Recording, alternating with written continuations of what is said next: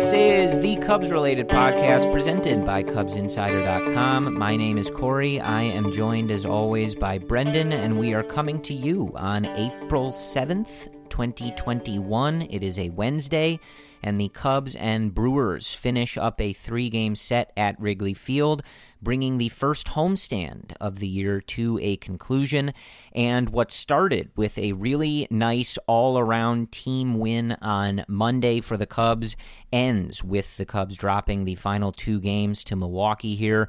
Brewers, of course, then winning the series, and we will talk about all of that. We will look back at this series and everything that happened throughout these last few days since we talked to you guys last, and then at the end of the episode, of course, we will set up the Cubs' next series. But, Brendan, what started as a really nice way to begin the first meeting of the year with the Cubs and their rival Milwaukee Brewers ends on a pretty sour note with the performance in these last 2 games.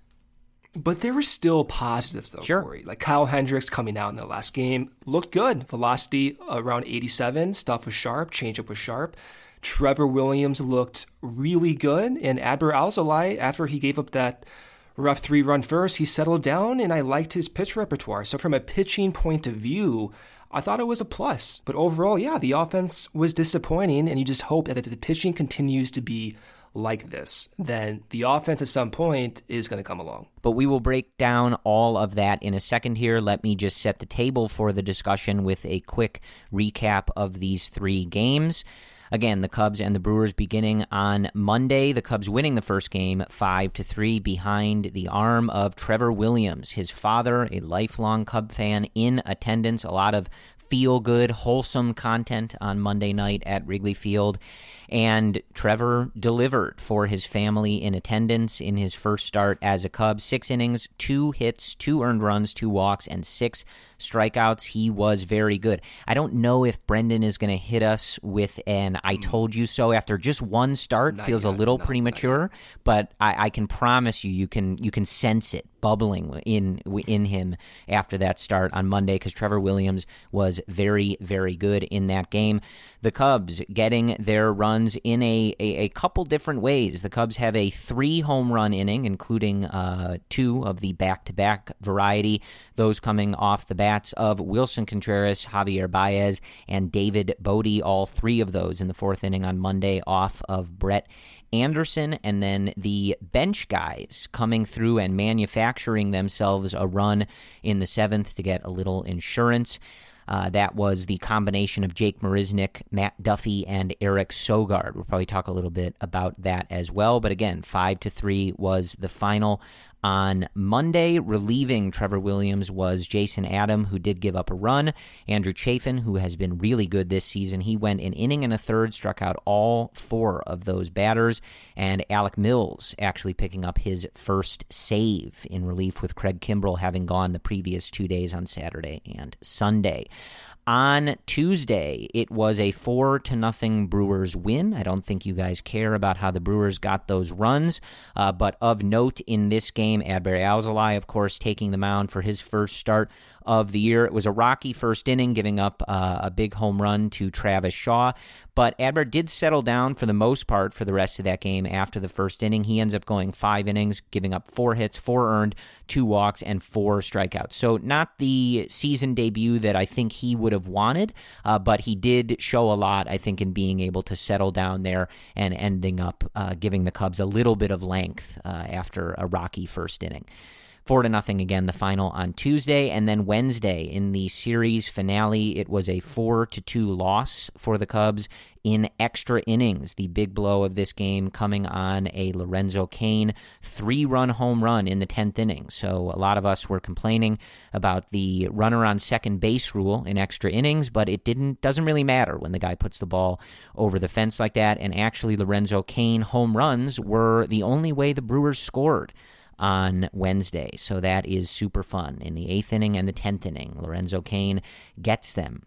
We did have a really exciting moment in this game on Wednesday where Jock Peterson in the bottom of the 8th inning gets his first hit for the Chicago Cubs, and it was a big one. It was a solo home run to tie this game. He was jacked up, and it is a shame that this one goes down as a loss because that image of Jock, his celebration, the bat toss, he turned around to look at the dugout and screamed, "Let's go, let's go!" And unfortunately, the Cubs are not able to capitalize that, and that's one of those many moments that was really great in the moment, but I don't know how much we'll remember it because it was a loss. But it was still really cool. Glad Jock had that moment. It was very exciting, and I'm sure for him he's relieved to be off the hitless list. So that's nice to see. Jason Hayward added an RBI single in the bottom of the 10th, but it was for naught. So Josh Hader ends up picking up the win for the Brewers in this one. It was Brandon Workman giving up that 10th inning home run to Lorenzo Cain. Also in this game, Kyle Hendricks looked a lot more like Kyle Hendricks than on opening day. 6 innings, 4 hits, no earned, 1 walk, and 6 strikeouts. Andrew Chafin out of the bullpen, once again, really good. 2/3 of an inning, gives up a hit and strikes out 2. Craig Kimbrell also pitches in this game, a clean inning with a strikeout, so he continues to look very good on the 2021 season. So that was the story at Wrigley Field on Monday through Wednesday.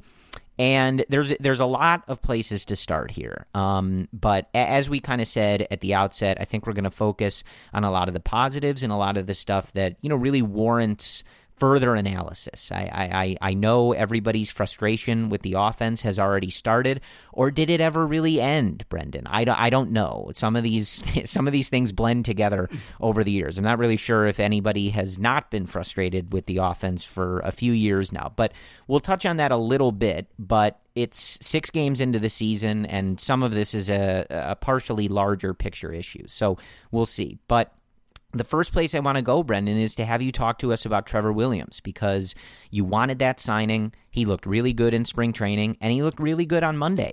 And, of course, it's only one start, but I know you had been dialed into a lot of the different things he was doing with his pitches, his repertoire, the sequencing, and everything. So tell us what you saw on Monday night that gave us those results, which was a quality start and a win for the Cubs. Prior to Williams taking the mound, we knew he was working on 2 features. The first feature was not like pulling away from his pitches. That's how Tommy Hotovy described it. And so when he was signed at first, Tommy Hotovy went to Trevor and was like, hey, look at your video from 2018, 2019, 2020. Last year, you're like pulling off your pitches. Trevor Williams, talking about this with Sahadev Sharma, is looking at his video and even telling like Sahadev, hey, this is what I'm talking about. This is what Tommy Hotovy's talking about. And so you can look at the data, which reflects exactly that. So last year, his horizontal release point, you don't want to get too much in the woods here with a lot of these data, but you can just tell that his release point drastically different last year horizontally than in years past. And if you look at last night's start, or 2 nights ago start, he normalized that release point to a range that was similar before 2020. So that suggested that he's not pulling off his pitches as he was last year. That was the one change he made. The second feature that he was working on was getting back to his sinker. And I love this because in 2020, he only threw sinkers 8% of the time. The year before and the 2 years before, he was throwing around 15-ish% of the time. In his first start with the Cubs, he threw it over 20%. So he went back to his sinker. It wasn't just going back to his sinker, though. What did he do? He elevated his sinker. He was doing exactly what Alec Mills has been doing, Kyle Hendricks, Adbert Alzolay, the list goes on and on. Everyone on the Cubs with the sinker is more or less elevating it, and that's exactly what he did. And when you look at his sinker and how it matches his changeup, it was almost perfect. So he threw most of his sinkers up and in, and then his changeup was thrown within the same tunnel and it just dropped off the cliff. And if you look at one example of his changeup to Christian Yelich where he struck him out, that changeup was thrown with about 2 inches more of horizontal movement than in years past. So his changeup, and this is only one game, so you don't want to get too bogged down in these like movement numbers because of this small sample, but within one game, his stuff was moving more. His release point was back to where it was before 2020. He started throwing more sinkers again. He started elevating those sinkers.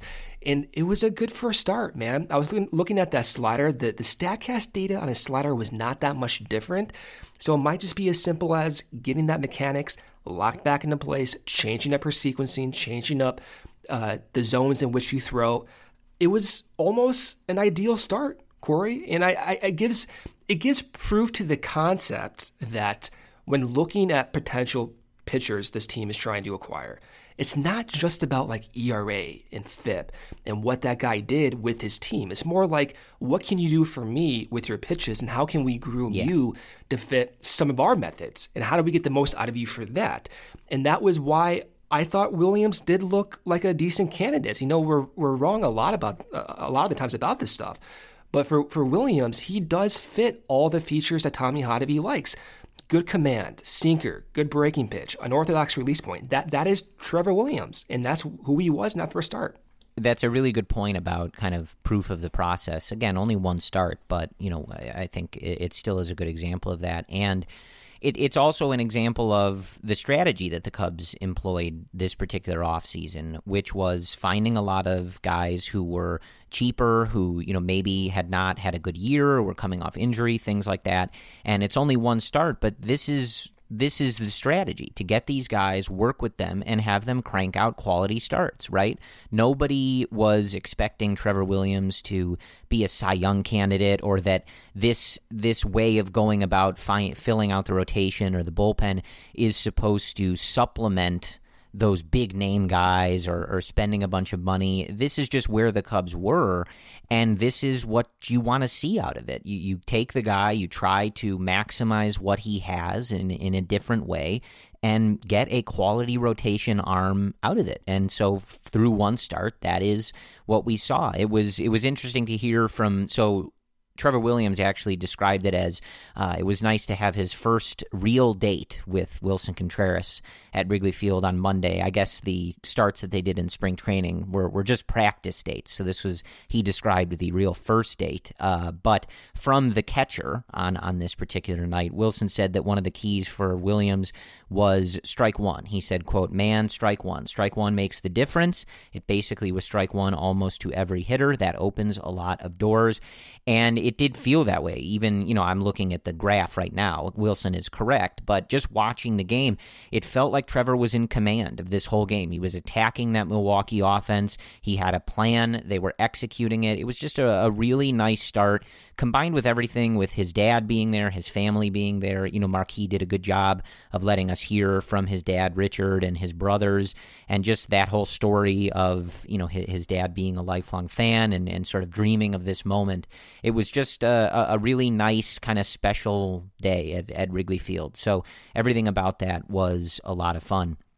And so with that on Williams, of course, we'll see what he's able to do next time out, but this was a very nice beginning to his Cubs career. And I think, kind of speaking to a lot of what Brendan has talked about in his larger points, it looked like a start where everything was being put together, right? Like, we had talked about all this stuff. You, Brendan, and Sahadev Sharma and Jordan Bastian of Cubs.com had written a lot about these particular pitches and the changes that Williams had made and all this stuff. And the start on Monday it bared that all out, right? You were able to see all of this coming together and understand why the results were there. So it certainly, I think, to me, is something to be hopeful about and excited to see continue throughout the season. But kind of staying on the pitching staff, I did want to talk about Alzolay a little bit. I think, one of those things where everybody was pretty excited for that start on Tuesday. So it certainly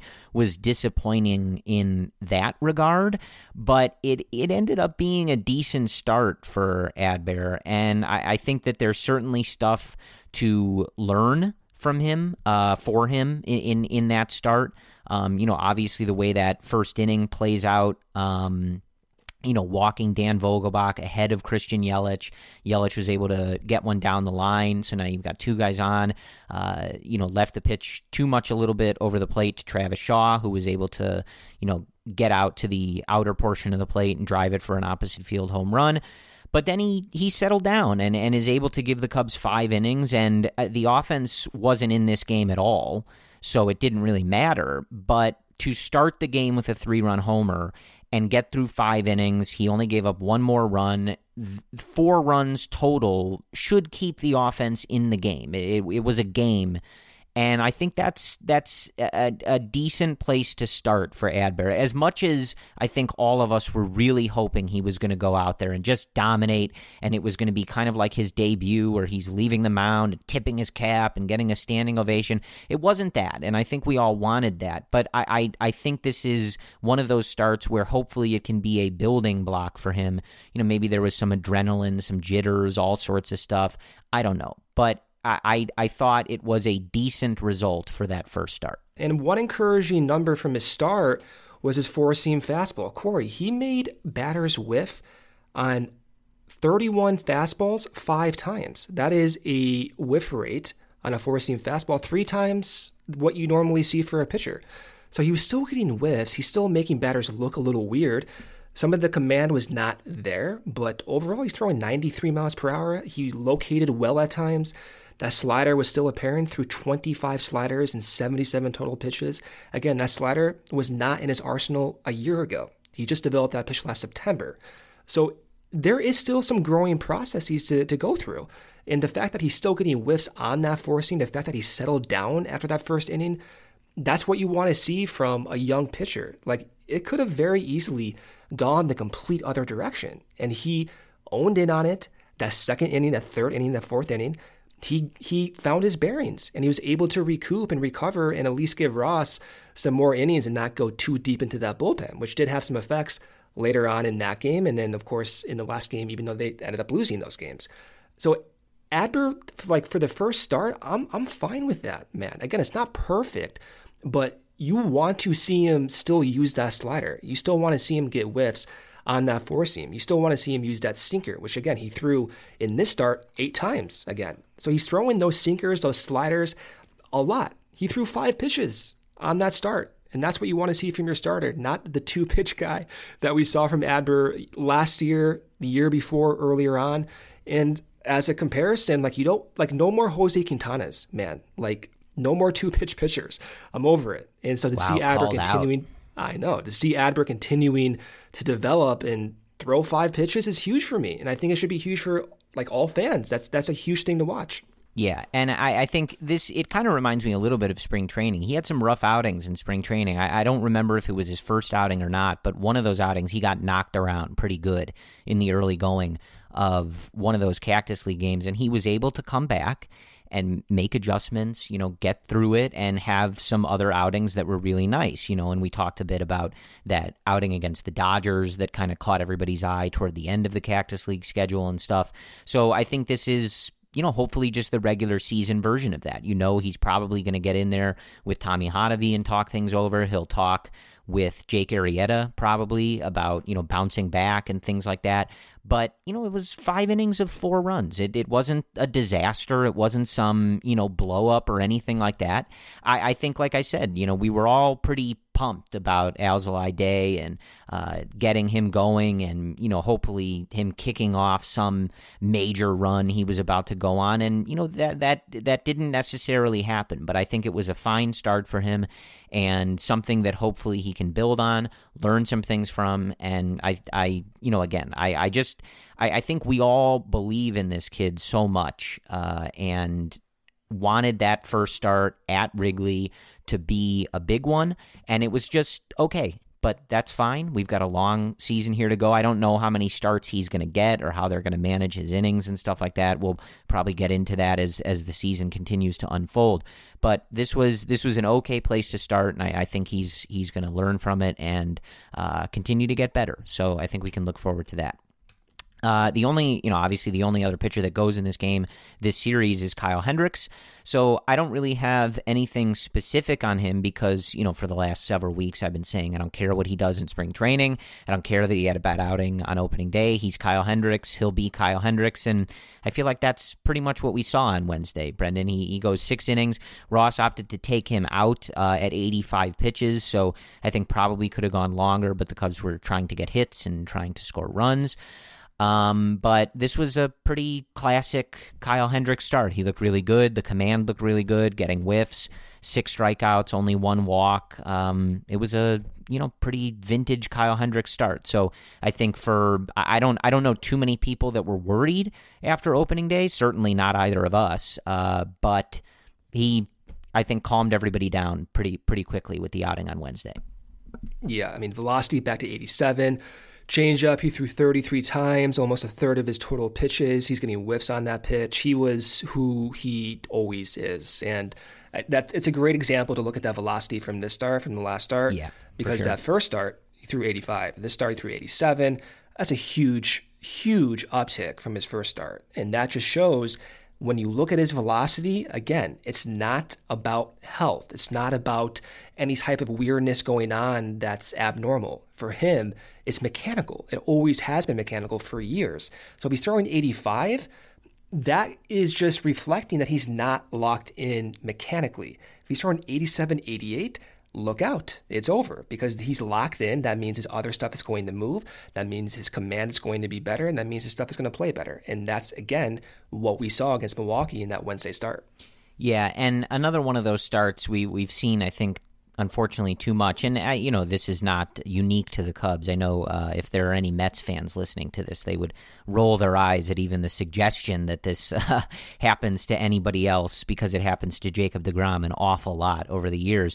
But frustrating on a day like Wednesday because Hendricks was really good. He has that bounce-back start and really gives you a start that should have put you in a position to win this series. Take 2 out of 3, start the season winning both series, end that homestand 4-2. Hendricks did what he needed to do to set you up for that. And it was another one of those days where you feel like the pitching staff has to be perfect or it's just not going to happen. And the pitching staff was really good up until Workman got in there in the 10th, but through 9 innings they were really good, and unfortunately it wasn't enough to get the win there. But I do, before we even consider touching on the offense, I do want to talk a little bit about the bullpen and just kind of how we've seen David Ross using some guys, how things sort of seem to be setting up. Now, of course, we're still waiting on some potential guys that might factor into this, Rowan Wick being the predominant of those names. So some of this is certainly going to change, but one thing we know is that, again, continuing on Wednesday, Craig Kimbrell looks really good, and he's continued to look really good. The command is there, the velo is there, the whiffs are there. It just looks really good. So you at least for now, and certainly going back to the end of 2020, you feel like you have that back of the bullpen, that last guy out, your closer, your dominant arm, however you want to phrase it. You feel like you have that pretty settled right now. You feel very comfortable, I think, giving the ball to Kimbrell in high leverage spots, save spots, whatever David Ross and Tommy Hotovy want to do. Kimbrell's your guy right now.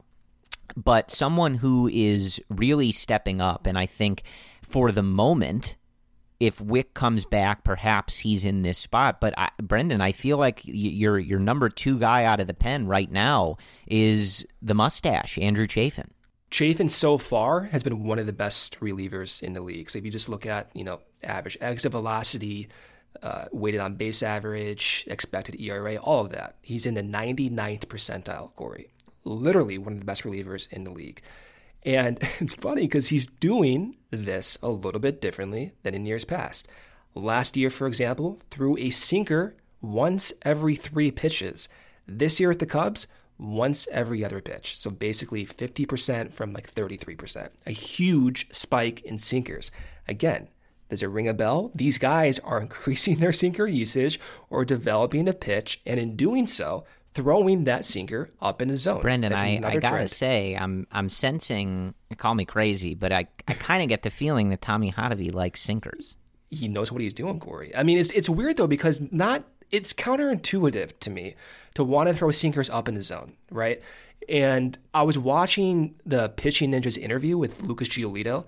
Giolito throws changeups up in the zone, like high changeups. Yeah, man. I mean, I think you've heard us say it enough. Like, Tommy Hotovy, do your thing. Like, whether it seems counterintuitive on the surface or whatever, I think they know what they're doing. I think they've shown that. So I'm all for whatever they want to do. But I am confident in Andrew Chafin right now. I think he's clearly someone that Ross is leaning on and comfortable with using in some of these higher leverage spots or the later spots.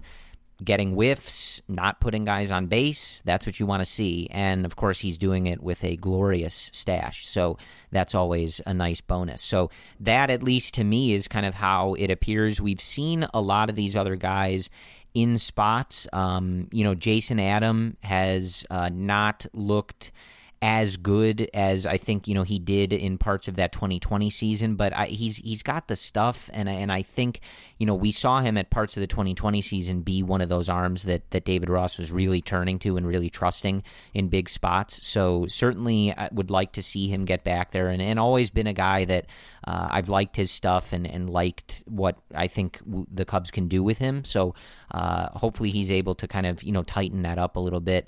And then as far as the bullpen, the only other thing that I really wanted to talk about, we did see Dylan Maples get into a game on Tuesday. He goes 2 innings, he walked 2, but he also struck out 4 guys. So kind of the classic Dylan Maples experience a little bit, but it was good to see him get in there. He did break camp with the team, and the Cubs had, David Ross and Tommy Hotovy had not found a spot to get him into a game for a little bit, so at least kind of saw that and were able to sort of see what he was able to do.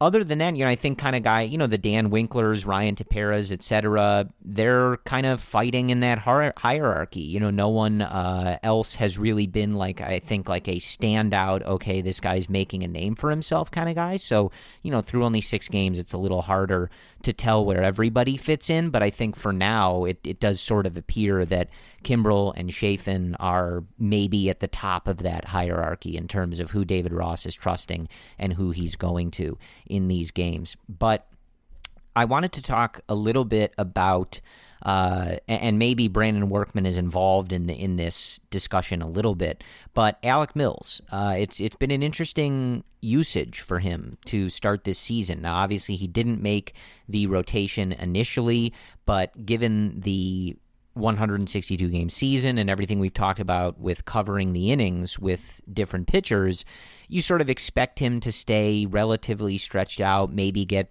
some starts here and there or down the road, however they're going to manage all of this. But he comes in for the save on Monday. As I said in the recap, Kimbrel had gone Saturday and Sunday against the Pirates, so they let him have a down day on Monday, and Mills gets the save, and he strikes somebody out, a clean inning, no hits, no walks. It was pretty uneventful. He said after the game that it was pretty cool. He's not used to being in that spot, but he noted that it was pretty cool to be out there and have all the fans get up and prepare to sing "Go Cubs Go" and fly the W and all that. He was feeling that energy, so a unique spot for him, but it kind of sounded like he enjoyed it a little bit. And he also talked after the game about being willing to, as we've heard with some of these guys in this organization before, being willing to do whatever he can, and the best skill for him is just availability and readiness. And if David Ross wants him to pitch in the 9th inning, he'll pitch in the 9th inning. If he wants him to be a long relief man, a swing man, whatever, he'll do it. I think his preference is to be in the rotation, but it's always good to hear these guys be like, look, if he needs me to pick up a save, I'll go pick up a save. Like I'm ready to do it. I'm ready to battle and try it. But just interesting to see the way that the Cubs have decided to use him. So he gets the save on Monday and then is the first reliever out of the pen on Wednesday to relieve Kyle Hendricks. So he goes an inning and a third, 1 hit, 1 earned run, no walks, no strikeouts. He did give up a home run in this one. So I think there's a few things that I'm curious about. I mean, it's just interesting to see how they use these guys, similar to how it was with Mike Montgomery. When he's not in the rotation, it's always just sort of interesting to see how the Cubs decide to use guys like this.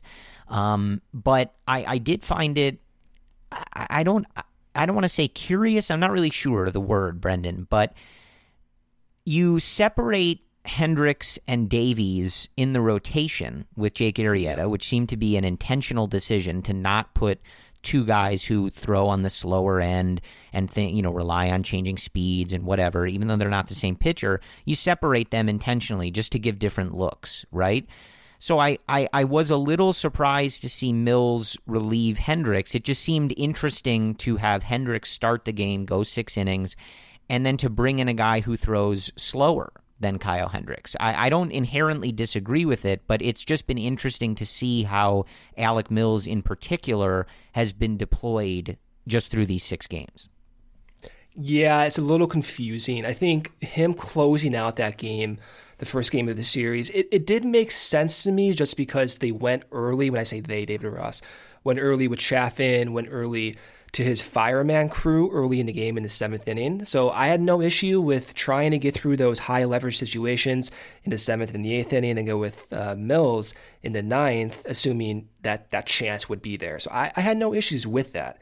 I thought his usage in the 7th inning of that last game relieving Hendricks was a little odd to me. And that's because we still had like Chaffin in the pen. We still had, I know Workman blew the game, but he's one of your high leverage relievers. He's there. So in my mind, I was kind of assuming that once Kyle got in the 7th and couldn't get out, or if Ross wanted to pull him before even getting to the 7th, that we would see more of a traditional type of bullpen usage where it's Workman, Chaffin, and Kimbrel. But to see Mills being used there instead of like a high whiff guy, and especially with a pen that's not too debilitating and not too fatigued, I don't like that. I like Mills. I'm fine with him being used when the pen and the high leverage guys are unavailable, which is what happened Monday. I'm not fine with him taking opportunities away from guys that get whiffs. And if Mills is going to get starts soon, within the next like month or so, I would imagine he needs to continue to be stretched out. So I was thinking that his usage would be more so to piggyback off of guys like Alzolay or Arrieta when they can't get past the 4th or 5th inning. I thought that would be his role, and we're not really seeing that right now. 6 games into a season, especially with a bullpen that, as we all know, didn't necessarily have too many clear-cut, here's this high-paid guy and this is his role, here's this other guy and this is his role.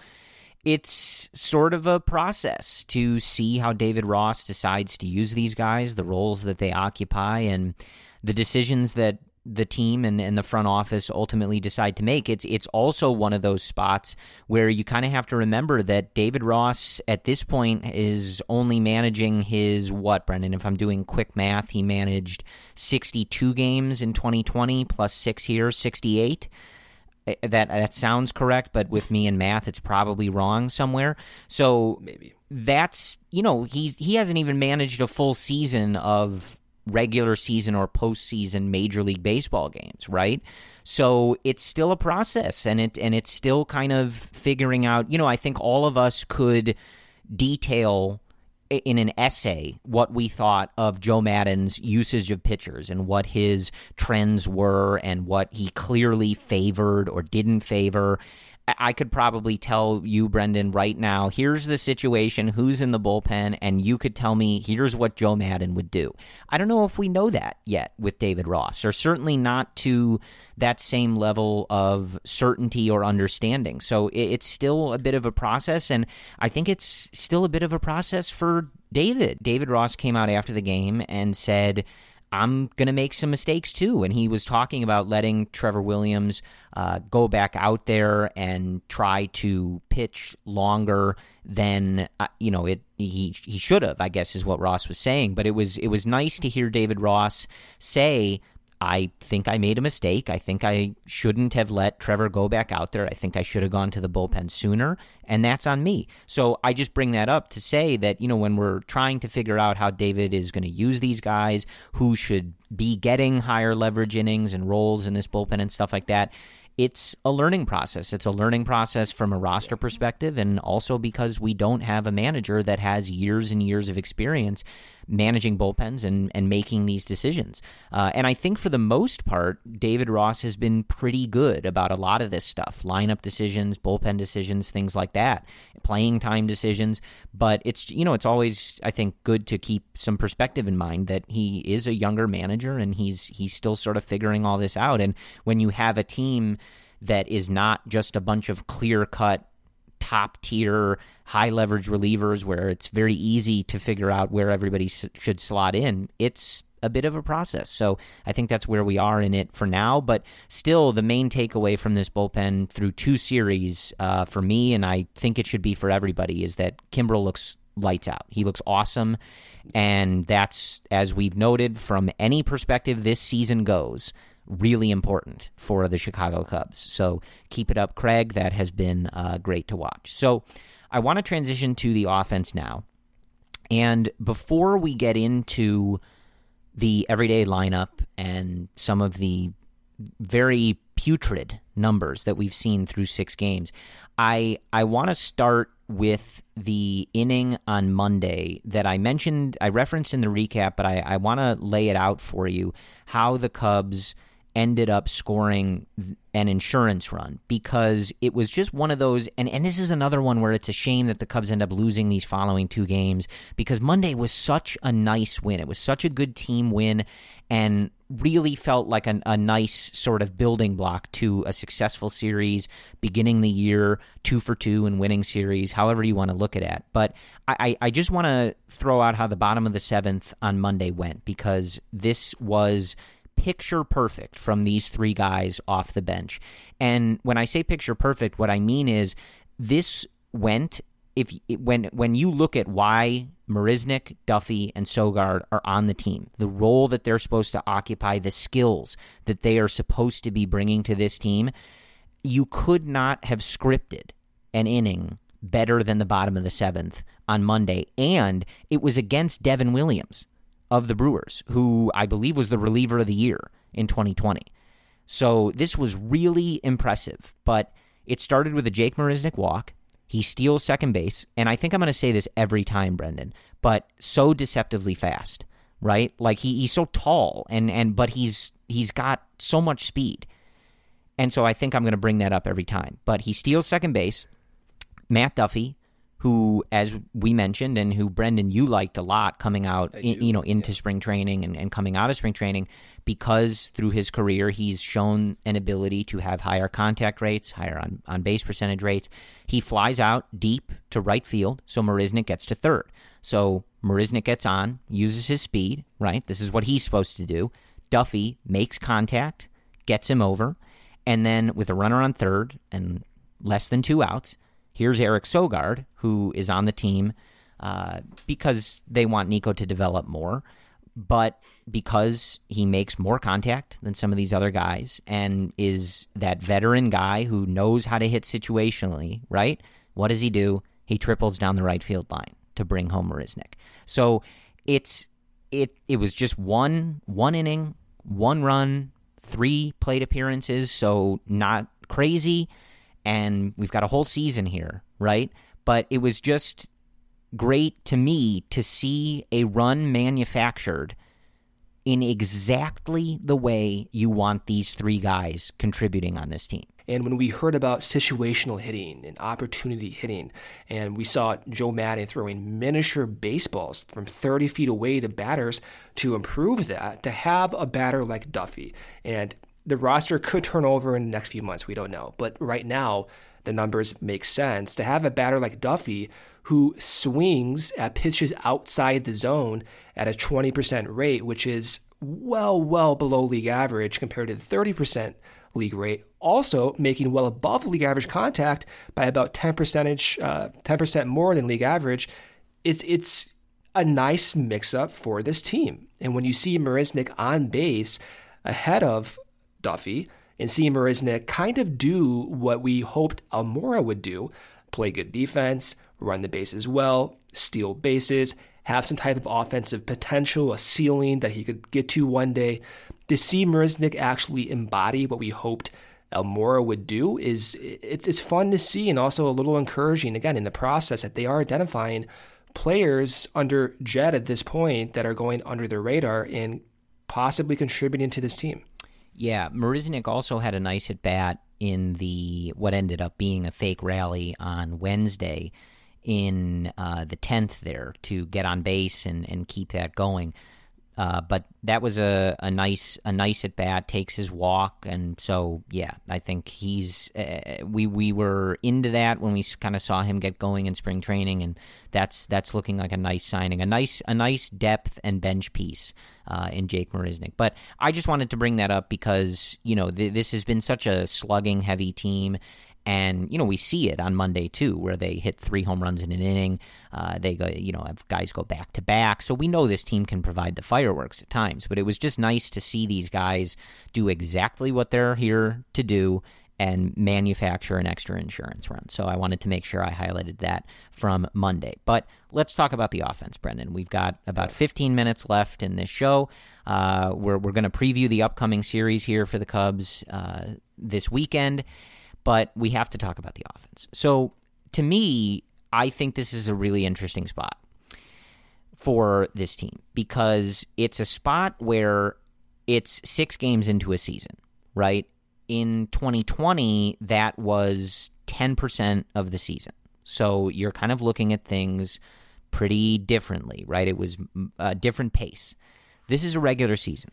We have a very long way to go in this season.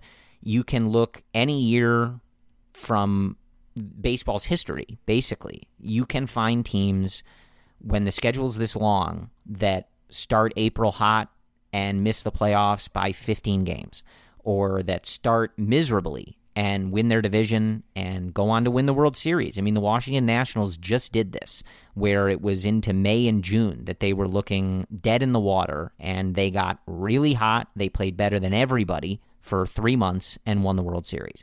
And when they were winning the World Series and you were watching them kind of operating at their highest level, nobody was like, how is this team winning? They looked really good.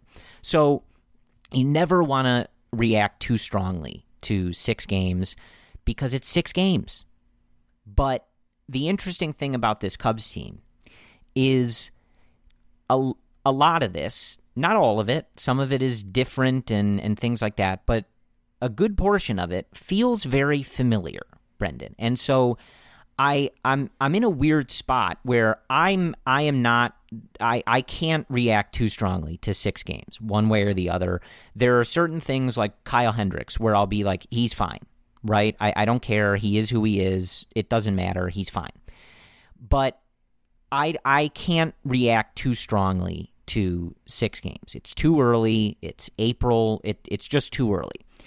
But I'm finding myself having a hard time really blaming people for being a little frustrated already and kind of rolling their eyes and, some of those, like, it's the same old thing, stuff like that. I think if you're writing the team off or the offense or you're done with the season or anything like that, that's obviously a bridge too far. You're overreacting. It's way too early. But I'm like seeing people being like, same old offense, we've seen this before, blah, blah, blah. And while I'm not putting out that energy, I don't know if I can really blame people. You know what I mean, Brendan? It's an odd spot where it's like, yes, it's 6 games, but is it just 6 games? Because for some of this stuff, it's not just these 6 games. It's not just 2020, right? It's not just 2019. Some of this stuff we've been seeing for a good while, and I'm kind of in a weird spot with how to react to all of it. It's more just a reminder of how volatile they've been in years past. And you do have to ask yourself the question, like, are you confident in this offense getting to that next level? And when you see in the first 6 games a continuation of some trends from years past, especially like looking at Javi's whiffs on high fastballs and seemingly guessing at times, not throw him under the bus, but I kind of am here. But that's what I mean is, can Javi get to a point where he's not last year? He's not post All-Star break in 2019. He's more like that early 2019, that 2018, and even that 2017 guy. Can Javi get to that point? And he has to get to that point for this team, I think, to even be competitive. Javi has to be a borderline to slightly above league average offensive hitter. And if he's going to keep doing this and continue trends that we saw from last year and go and talk about how he was not into baseball, then how am I supposed to be confident that he can turn things around? Like I said, it's a weird spot because it's 6 games, but they have not been good in these 6 games. So to look at some of their numbers through 6 games, and this is coming from Matt Clapp, friend of the podcast, at the Blog Finds on Twitter. Batting average, 30th in the league. Batting average on balls in play, 30th in the league. On base percentage, 28th in the league. Slugging percentage, 28th. Walk percentage, 2nd. K percentage, the 5th worst. Contact rate, 28th. So that's not good. They're taking walks, which is good. But as far as hitting the ball, almost dead last in basically all of these categories. So that's not good. And I think we've seen, kind of like what you're saying on Javi, but we also saw it in that last at bat with Ian Happ, and that's just one example. It's not just those 2 guys, but we still are seeing instances of something we saw, I think, mostly in 2020 that you were really concerned by, which was that this team is often getting their pitch to hit. They're getting meatballs over the plate, and they don't do anything with them. They foul them off or they fly out or whatever it is. But, the way the game ended on Wednesday, Ian Happ had some good pitches to hit, and he's put together good at-bats. He's had a great eye through the beginning of this season, taking so many walks to start this season. So, again, I don't mean to direct anything at him, but it was just an example of, it feels like over the years we've seen those at-bats fairly frequently, where you're like, that's the pitch, that's the one, and it just doesn't turn into anything productive for the offense. So I think part of it is we knew that it was going to be like this with this group, right? You can't have certain trends and certain things happen for years at a time, make one significant change in swapping Peterson for Schwarber, and expect wildly different results. So we know that this offense is going to ebb and flow. We know that there's going to be a point, hopefully it's this weekend, where we're talking oh my God, this offense is on fire. Yes, this lineup feels so deep, and 1 through 8, you feel like they're dangerous and they're working counts and stuff like that. That'll happen. But so will stretches like this. We just know this at this point. And part of that is when we talk about we kind of have lowered expectations for the team overall. They can compete in a not great division, and hopefully they can hit that high 80s, low 90s win projection and win the division and get hot at the right time, whatever. That's partially what this looks like, right? That's what a team that wins 87, 88 games or something like that you're going to have series like this, right? If they were going to win every series they played, you wouldn't be projecting them to win 88 games or 90 games. So that's kind of what I mean when I say it's kind of a weird spot for me, because I'm confident that this offense will be better than this, and that they will have stretches where they look good and the lineup looks deep and long, but it is totally understandable, and I'm still personally trying to figure out exactly the conclusions to draw. I do think it's understandable to be frustrated and kind of looking around we've seen this before. I get it. It's again kind of just the deal with this group. To expect something to be magically different wouldn't have been a good idea, not a good process, but that doesn't make it any less frustrating. And I think if there's anything that I would allow myself to get concerned about over 6 games, because it is still so early, it's that there's just been a lot of at-bats that just don't look good, and that just don't look competitive, or guys just look bad at certain times. And I don't want to pile on with Javi, but the reason that a lot of attention gets paid to Javi is because he's a star on this team, and this team is built with him being a star. So you don't want to put too much pressure on him. You don't want to ever have a conversation where it feels like you're directing too much at him, because it's not just him. There's 7 other hitters in the lineup and a pitcher hitting, right? It's not just him. But you're right, Brendan. Like, this team needs him to be a star. And when he's not performing at that level, it's quite noticeable. And I would be lying to you guys if I told you he looked good in a lot of these at-bats. He hits a home run on Monday to the opposite field, and it's always a good sign when he goes to the opposite field. But a lot of these at-bats, he just doesn't look great. He's late on a lot of these fastballs. He's missing pitches over the middle of the plate. It does feel like you'd want him to adjust more and maybe shorten the stroke a little bit in some of these counts and stuff like that. But again, like, it's 6 games, and it's still hard for me to, like, I don't feel in a position to be doubtful of Javi Baez, but I get where everybody's coming from. It's a tough spot. It really is, Brennan. Let's preview the upcoming series in Pittsburgh against the Pirates. So we have the first game Thursday, an early start time, 12:35 p.m. Central. Jake Arrieta on the mound for the second time, facing opponent Tyler Anderson now, for Brendan, the Pirates. I'm sorry to interrupt you, but did you say Jake Arrieta is going to be on the mound in Pittsburgh facing the Pirates? Yeah, I'm trying to think of momentous occasions he's done that. I'll have to think about that. It rings a bell. So it does. So we'll have Jake back on the mound Thursday. On Saturday, we have an off day on Friday. Kind of a weird series here. But on Saturday, we have Zach Davies on the mound for the Cubs, facing Mitch Keller for the Pirates. That game starts at 5:35 p.m. Central. On Sunday, we have Trevor Williams back on the mound for the Cubs, making his second start in Pittsburgh. That game starts at 12:05 p.m. Central. He'll be facing JT Brubaker, I believe is how you pronounce his name. And Brubaker is also his second start of the year. Pittsburgh, not off to a good start. 1-5, how they should be. And the Cubs right now, 3-3, 500, looking to get back above 500 and continuing this positive pitching. What I'm looking for is better at-bats, Corey. I mean, top to bottom, I want to see KB continue to look good at the dish. I want to see Ian Happ continuing to take pitches, but at some point, we're going to need these plate discipline to turn into base hits. We need more base hits. It's that simple. Yeah, I mean, look, that's what it is. I think this early in the season, you want to continue seeing what some of these starters are doing, how they look. Obviously, continuing to see how Jake Arrieta looks, how he's able to build on that first start. Same goes for Trevor Williams. But it's about the offense, and there's part of me that is pained to say that, because I know you guys have heard me say that so many times. It's about the offense. It's all about the offense.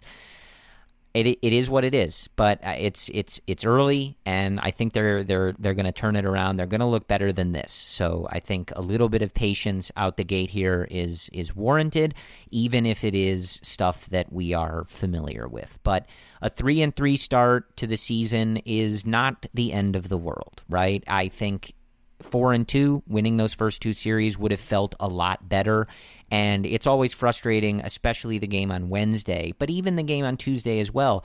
You feel like you were really only a couple big hits or a couple better at-bats from winning this series. And that is what is frustrating. But again, that's kind of the deal with high 80s or mid 80s, whatever they end up being, low 90s.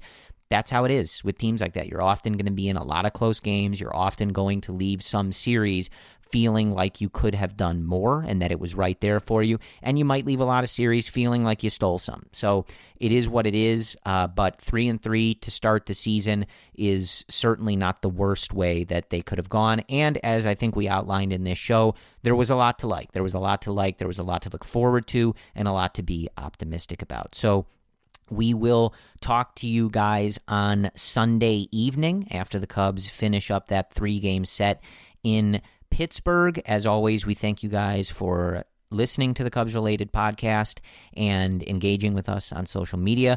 We also appreciate the rush of reviews that we saw on the Apple Store a lot of 5-star reviews and really nice comments. We always appreciate that. I think we've said that before, but it's really humbling and flattering and still, after years, pretty shocking to Brendan and I that some of you guys have such nice things to say and that you enjoy our show here. So we're always happy to talk about the Cubs, and we will continue doing that on Sunday. So thank you guys for listening, and as always, go Cubs.